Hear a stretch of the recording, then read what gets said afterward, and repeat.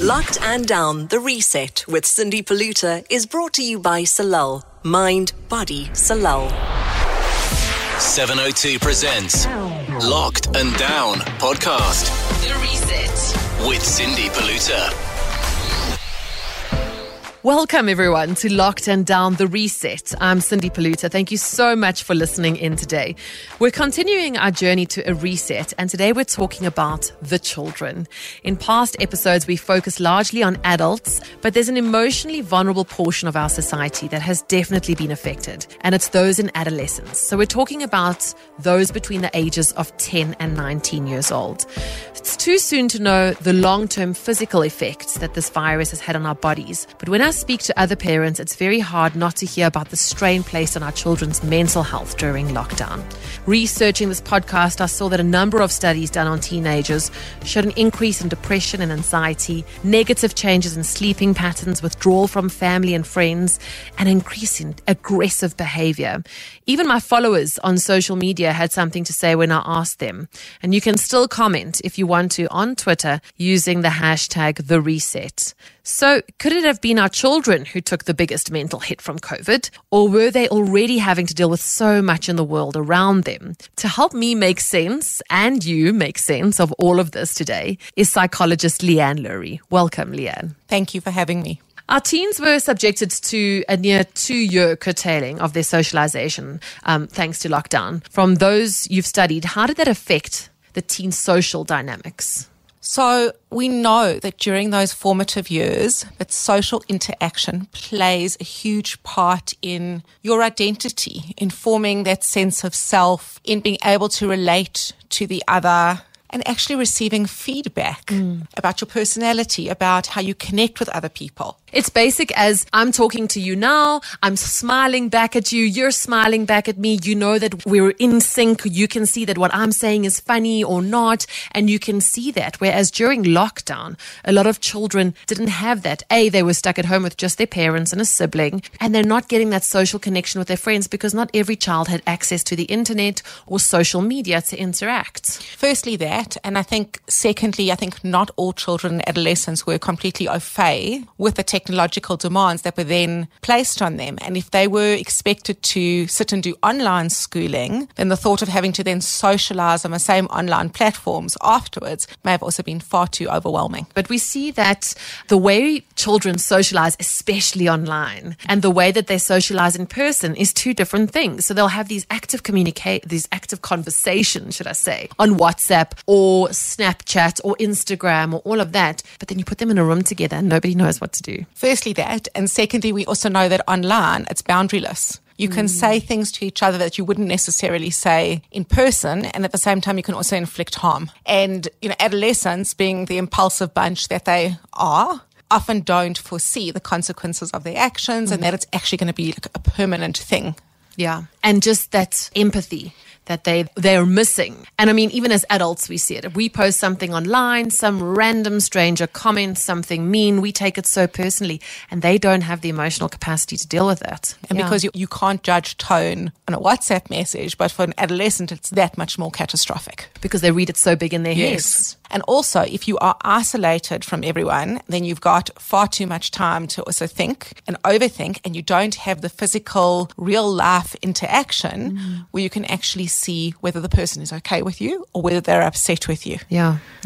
This year, the kids were all sent back to school, the adolescents, their masks came off after a short while, and now they're interacting again. How do we get them to form those social connections? Because they've missed really 2 very crucial years in their social development. I think firstly, we have to look at where the focus is. Is the focus purely on their academics and actually catching up their skills that the schools believe they may have lost? Or is there also room to choreograph situations where there's lots of like meets and greets, opportunities to actually get to know one another, courageous conversations around how they were impacted by the pandemic. So that also becomes a point of connection with their peers. And as parents, as caregivers, are we then also creating those opportunities? Are we encouraging them to go out and see friends? Or are we still riddled with the same fear and panic around COVID? Or is our focus on our child then actually just focusing on academics and getting through? You touched on such a good point there. It's having those conversations with the children about how they came through COVID. Sometimes when you address it with them, they're so COVID fatigued and they actually just want to block it out and they don't want to talk about it. But it can be quite important to find out how they're actually feeling about it and how it impacted them. Or do we just ignore it because kids are resilient and we move on? And I think we like to... what's the word I'm looking for? Almost protect ourselves under the banner of kids are resilient and they'll move on. Yeah. But meanwhile, the lasting psychological effects of COVID are going to be studied for years to come. It's a very difficult, confusing time as it is without COVID. I mean, I remember being a teenager, the angst, oh my gosh, and the depressing music you listen to and the heartbreak and the pain and the drama, all of it.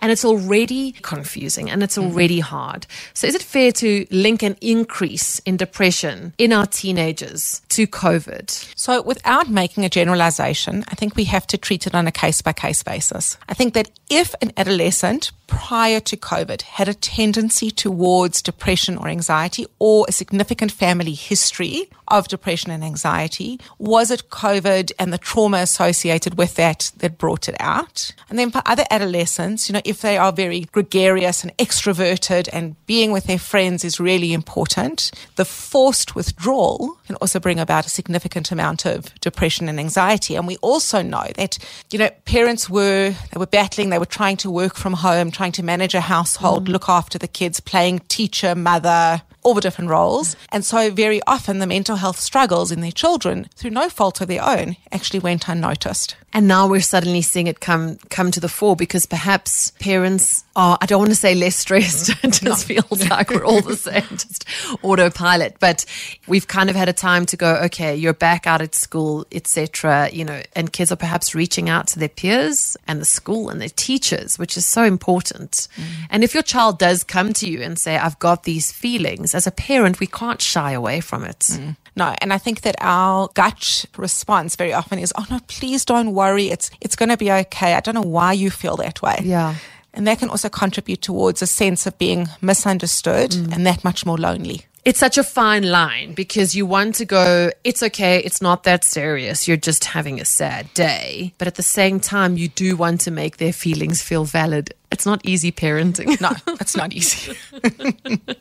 So let's talk some remedies, perhaps. Should our reset be about getting out and trying to normalize activities with our teenagers? I know that there are some teenagers who have gone out and started socializing, but there's some that are still a little bit anxious and nervous. Is that normal? I think it's 100% normal. I think as much as we like to believe that this pandemic is gone, well, we're going to sit with it for years and years to come. And I think that for many adolescents that witnessed or heard about the loss of significant friends or family members, that angst remains.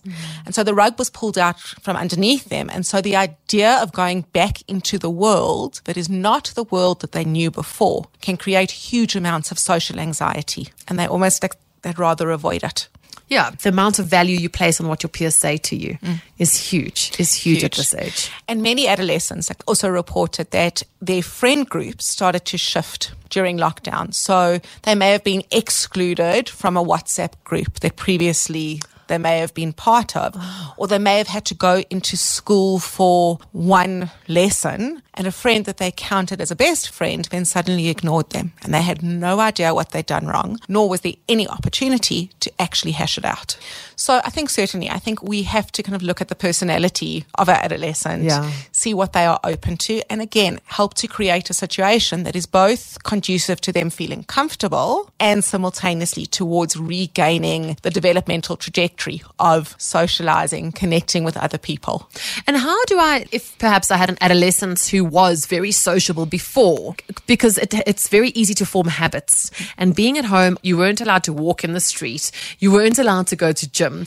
You weren't allowed to go to your friend's house, etc. You start to almost get into the habit of just being really relaxed at home. And how do we motivate our adolescents who are now quite comfortable, actually, because it's quite great being at home on the couch.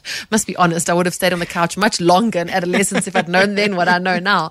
But how do we motivate them to get out and do a hobby and find that interest again? With great difficulty. Yeah, thank goodness you said that. With great difficulty, because I think you are going to encounter a significant amount of resistance, especially during that critical phase of their lives. Their devices are also what connect them with other people. So as much as we can talk about the ills of them, it's also great. And why do I actually then have to bother? Yeah. And so it may also start with then framing something as a family activity, knowing that it may be something that resonates with your teen, and they may then want to continue with it on their own or roping in other friends to join them. And so they then get both the social interaction and the experience of doing something like together. You spoke about family dynamics. How much of a role would a sibling play? Let's say I've got two children and the one I think might be suffering from depression. How does that dynamic within the family work, or is it really case by case and very different? I think it's certainly case by case. I think what lockdown did is I think it intensified dynamics that were already present in family systems. And I think that, some people say, right, it may have brought, for example, their children closer, or it may have also pushed them apart, because one may have been suffering from depression, which in adolescence very often presents as anger and irritability and outbursts, and the other one may have, felt like, wait, what's actually happened to my sibling? I'm being attacked. Where have they gone? And so the trust in that relationship is also broken down. I think, for parents, I think they were also struggling with their own mental health. Yeah. So then being able to actually pick up on the nuances of your child's mental health, I think was that much more difficult. And I think for many of us, we wanted to attribute it to, no, it's just an effect of isolation and being in COVID. My child does not have depression. Yeah. And I think that's exactly it. Parents don't understand that this is not just a phase. So I think the concern for me as a parent would be, how do I start the real conversation with my kid? And how do I know what is genuine depression? When do I get the help is the question I guess I'm asking. Okay. And from my side, I'd say the sooner the better. It doesn't make you a parent that's overreacting. It's putting measures in place before the unthinkable potentially happens. Yeah. I think you are the experts on your child. You know what we like to call their baseline level of functioning was. And if you start to notice changes in their behavior, sleeping too much, sleeping too little, suddenly wearing long sleeves in the height of summer because perhaps they're hiding signs of self-harm, eating too much, eating too little. Less social interaction? Yes, less social interaction, or other forms of escapist behavior, lying in their room on a device, not interacting with anyone, or, they become involved in alcohol and drugs. Could there also be extreme isolation from the family? And then anger outbursts? Yes, anger outburst, the child conveying, a sense of helplessness, hopelessness. They feel useless. If you notice any change, sit down and have that conversation with your adolescent. But you have to do it in a way that's not going to elicit only yes and no answers. Oh, this is so hard, Leanne. Gee whiskers. And also in a way that the adolescent is not going to feel judged. Coming up, a long-lasting reset of behavior isn't going to happen without buy-in. I want to hear from Leanne how we should be going about having real conversations with our kids to ensure a good chance of success. It's said that health is wealth, and in the pursuit of wellness, many are looking beyond medicines that manage symptoms and choosing supplements that can provide real health solutions in support of more holistic lifestyles. Solal offers a comprehensive range that combines micronutrients with concentrated plant extracts. Only the highest quality ingredients to nourish your body and mind with essential vitamins for overall health. Mind, body, Solal. Locked and Down podcast. The Reset. With Cindy Paluta. Sometimes you could have an adolescent who is actually, if you had to go and get them help, you would find that they do have a form of depression, but they're functioning. They're absolutely functioning. And I think that's the scary part as a parent, because you see your child is functioning perfectly well. Their marks are good. They're eating. Every now and then an angry outburst, but who doesn't have one? I think we have them as adults. We just call it road rage. We don't call it temper tantrum as an adult world. But, and then here you've got this adolescent who's doing that, and you're trying to work out if it's hormones and emotions, or is it drama at school, or is my child suffering from depression? And I think for all of us, we like to focus on the positive. They're doing well at school. They're excelling. Like you said, they seem to be high functioning. And it's important to almost differentiate mood from personality. Your child may be depressed in terms of mood. They may feel down, but they also may have an A-type personality that doesn't allow them to sit in bed and mope. And they then have to get on with things, but use that much more mental energy because they're actually not coping. Would you say then that the important thing is to have conversations with your children, actually engage in their lives? Yep. And if you are a parent who's got a mental health issue, that might be incredibly difficult to do. And if you're a parent who doesn't believe in all this head stuff, emotion, feely, touchy-feely stuff, that also might be very difficult to do. You've got to break that stigma. You do have to, and I think you have to almost get rid of the idea that they must pull up their socks and just get on with it. Because for them it may feel like far bigger than you actually realize. And the stuff that you are encountering on the surface in terms of, let's say, outbursts or withdrawal may only be the tip of the iceberg in terms of what's actually going on underneath. Don't you find that the adolescents today are under way more pressure than we were? It's almost like, and I don't want to blame social media, but the world has become a smaller place. So you've got a 7-year-old who can play piano like a 33-year-old grown person, or you've got a golfer who's excelling at the age of 11, or a tennis player who's turned pro at 17, or somebody who's gone off to Harvard Business School at the age of 12. And I just find that because the world is smaller, it's so easy for our children to believe that that is the norm and that that's what they should be excelling to, instead of just seeing that one person in isolation in a population of millions. I think they are under a lot more pressure, and I often have to remind myself when sitting with an adolescent of how old they actually are. Yeah. Because many, you have conversations that you would have with an adult with wisdom and, pieces of knowledge that you wouldn't expect to hear from somebody as young as them. And I think we also forget how intuitive they are and how many dynamics they were actually able to pick up on, even if you didn't say anything, even if you turned the volume off in the room. And for them, because they don't have all the social and emotional skills to also filter it out, it becomes quite a heavy weight to bear. And they end up feeling incredibly helpless because they think, okay, my family, for example, is in dire straits and I can't do anything. I'm meant to be able to do something.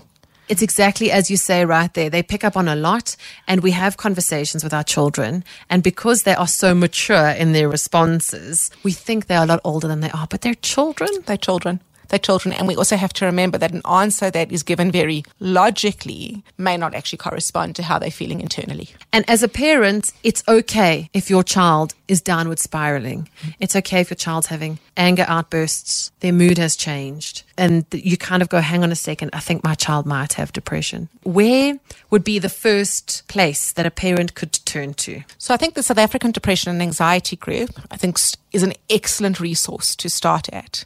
Phone, speak to one of the qualified counsellors, and they can then say to you, right, from what you're describing, it sounds as if your child may or may not be suffering from this. Yeah. Here's a list of referrals. A lot of referrals are also like on a sliding scale according to what you can afford. So you can also investigate further. That's the first thing. The second thing is have a community of other mothers and caregivers where you can talk about what you're noticing in your child and where you feel that they'll actually feel free to tell you the same, not to minimize what your child's going through, but to also give you a greater context, because often what kids will tell their friends, they're not prepared to tell their parents. And then also to get the school involved.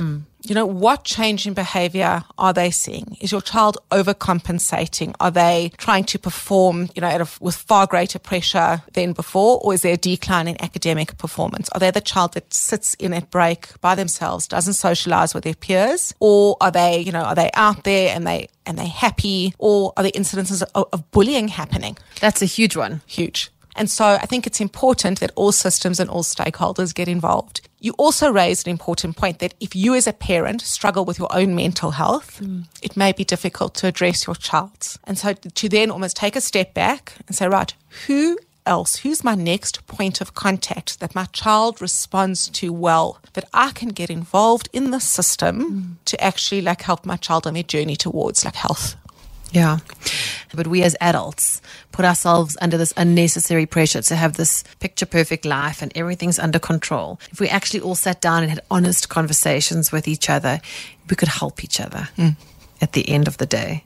When it comes to mental health, there isn't actually a one-size-fits-all. So if I go and I speak to my friend Jane, and Jane says, well, this is what you should do, and it's X, Y, Z, that might have worked for her kid, but it's not going to work for mine. It's not one size fits all. No, it's not. And we can't apply a recipe. Some kids, for example, may respond well to being put on medication and having psychotherapy. Yeah. For other children, it may be psychotherapy alone. For others, it may be, seeking other mediums. Perhaps they may resonate with a coach more or somebody, in a buddy system. And so I think, we can't be formulaic in that regard. Yeah. And when you start to see that, that twinkle, that sparkle back in your child, then you'll know that something's working. I think also you also have to try and keep the conversation open with the person that's working with your child. Yeah. And as much as they are obligated to keep your teen's confidentiality, we also have to work systemically. That's actually raised a very good point. If, for example, let's say I decide my child can go off and see a therapist because they have to have consent up to a certain age. Yeah, they can consent from the age of 12. Yeah. And let's say the therapist is talking to my child. Is the therapist obligated, if it is something serious, maybe at home or whatever, to take it up with the parent, or do they actually on the side of the child? So the first thing is that if the child presents as a risk to themselves or others, we are ethically obliged to break confidentiality. What I say to my adolescents is, when I am going to break confidentiality, I will discuss it with you before. So you will also know what my motivation behind it is. Yeah. If there are allegations of abuse, we then also have to follow the correct channels in terms of reporting and social services, and who do we then get involved. A child also may very often not feel comfortable with us calling a parent into a space that they have regarded as safe, and they also may fear what the repercussions are going to be at home if a parent is called into that session. I think so. It's something we have to work with skillfully, carefully, and with the right people involved. So if you had to give advice to parents whose kids have struggled or are struggling because as a result of the last 2 years, what would you say? It's important that you remember that their brains are still developing. Their brains are still forming those neural networks that are going to lay the foundation for the rest of their lives. And whilst you may feel that there's a stigma associated with a diagnosis, if you don't address it now, you may land up with an adult that lands up being far more dependent on your care and almost a failure to launch because the things that were critical in those formative years were not addressed. Do you also have a safe space of your own where you can unpack this to help you come to terms with something? You may have had a beautiful, happy, wonderful child, and suddenly they are the complete opposite.